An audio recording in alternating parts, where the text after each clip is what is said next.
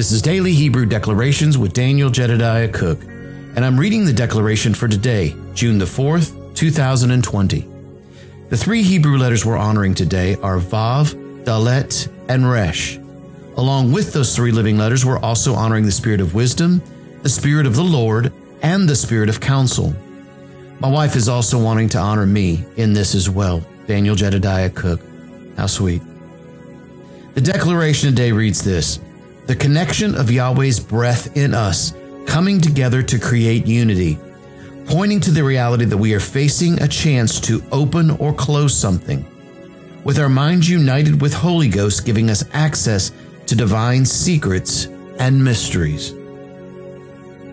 This morning, as I was meditating on this, I remembered something that I had heard from Dr. Yana Sanders over the last couple of days, in particular, part of her Hebrew Scrolls Academy. And if you would like to learn more about the Hebrew people, the culture, and so on, this is a great place for you to be able to learn a lot from someone who has lived in Israel, who is Jewish, and has, a connection in being able to, the fact that she is a born-again Christian, for she's a son, really, above all. I almost hate using the word Christian anymore because, because it really doesn't describe who we really are. You see, we are sons of the living God. We are kings, heirs, and priests. We are a royal priesthood and a holy nation to Him. And so I'd rather be called a son than I would anything. Well, Dr. Yana Sanders and Darla Fields are sons. And I love the fact that during her first course, she actually laid out this scripture in Isaiah 51. And I want to talk about that. Now, this is from the Hebrew Names version, but I'm going to read to you the first couple of verses here. Listen to me, you who follow after righteousness, you who seek the Lord. Look to the rock from which you were hewn, and to the hold of the pit from which you were dug. Look to Abraham your father, and to Sarah who bore you. For when he was but one, I called him, and I blessed him, and I made him many. For the Lord has comforted Zion. He has comforted all her waste places, and has made her wilderness like Eden, or Adan, and her desert like the garden of the Lord. Joy and gladness shall be found therein, thanksgiving and the voice of melody. You see, the part that I was digging into in this was really that place where the Lord has comforted Zion, and connecting it with what Michelle has said here, because I remember back when Yahweh first began to show me the living letters, this is really the place where He spoke to me first about digging into the living letters in the first place. I was in Isaiah 51 and I was looking at some things, and I was looking at the word comforted, and Yahweh spoke to me and said this. He said, I wonder what that would look like if you looked at it from the perspective of the living letters themselves. I knew that the living letters were pictures at that time, and I knew that they could describe something, but I never really thought about adding another layer of revelation by looking at the letters and what they meant. So I did. I dug into them and began to see a completely beautiful and different perspective that didn't detract from the original, but it added to the original. It added depth to it. And it was like another layer of that particular part of the scripture.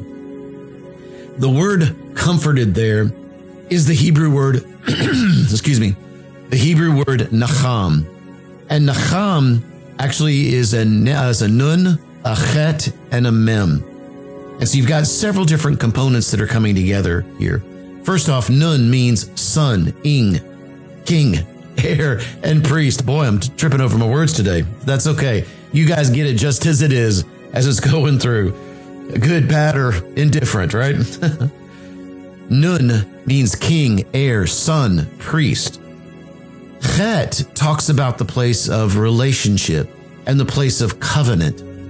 You've got the ketubah, which is a part of the living letter chet. It begins with the chet. And you've also got the huppah, which is also the banner that the married couple will go under as they are getting married in a Jewish wedding. So you've got several covenant type of things that come together here. And then Mem talks about really, in this case, it's a mem final or mem sophit. So that takes the meaning of mem and multiplies it out exponentially. So if you will, if I am a drop and I'm still the ocean, then how much more is the ocean if I am just a drop? All right. Kind of goes back to really that place when we're talking about Abraham here, when Yahweh says, for when he was but one drop, I called him and I blessed him and I made him many. I made him an ocean. I made him where his descendants were unable to be counted. They were more than the stars on the sky and more than the sand. So it's a beautiful explanation or beautiful coming together of all of this. But the part I'm trying to get at with the nacham is the fact that that word literally means to sigh. Now, if you go back to the root here in this case, because nacham is actually a verb and it has other meanings besides this, but if you go back to the root, it actually means to sigh or to breathe deeply. Now you can see where this is beginning to connect with what Michelle had written.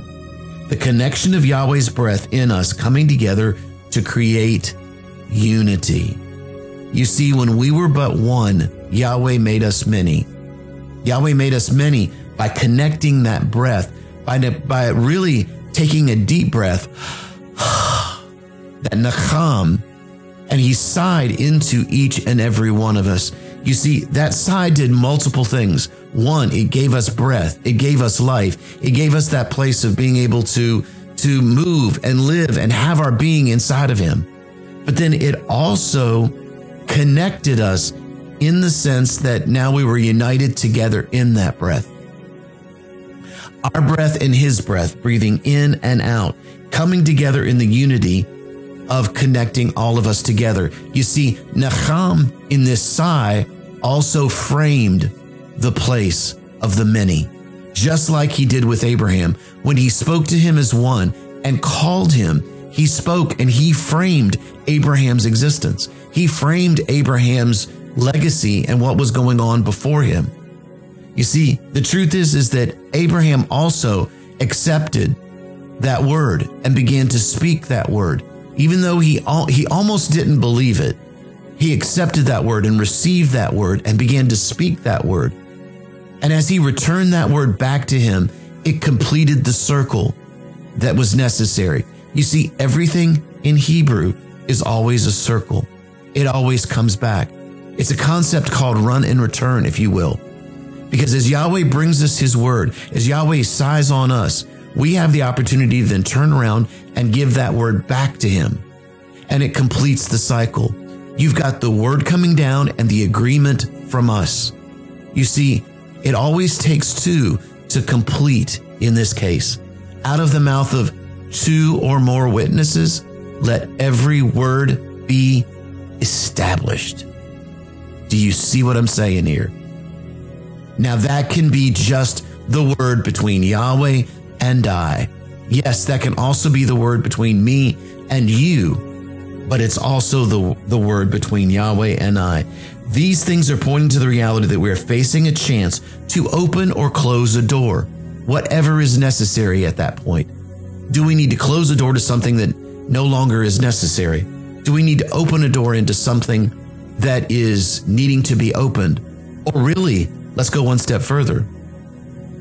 Are we looking again and seeing that the door has already been open? And all we're really having to do is to make the choice to walk through that. Because in that place, our minds are united with the Holy Ghost, giving us access to those divine secrets and mysteries. As we notice that that door is already open, we're able to walk through and see the divine secrets and mysteries that aren't hidden. They're right behind the door. They're right behind the choice. You see, Moses had a relationship with Yahweh that he walked and talked with him as one friend talks to another. That is the place Yahweh has us right now. Let us walk and talk with Yahweh as one friend talks to another and establish his word.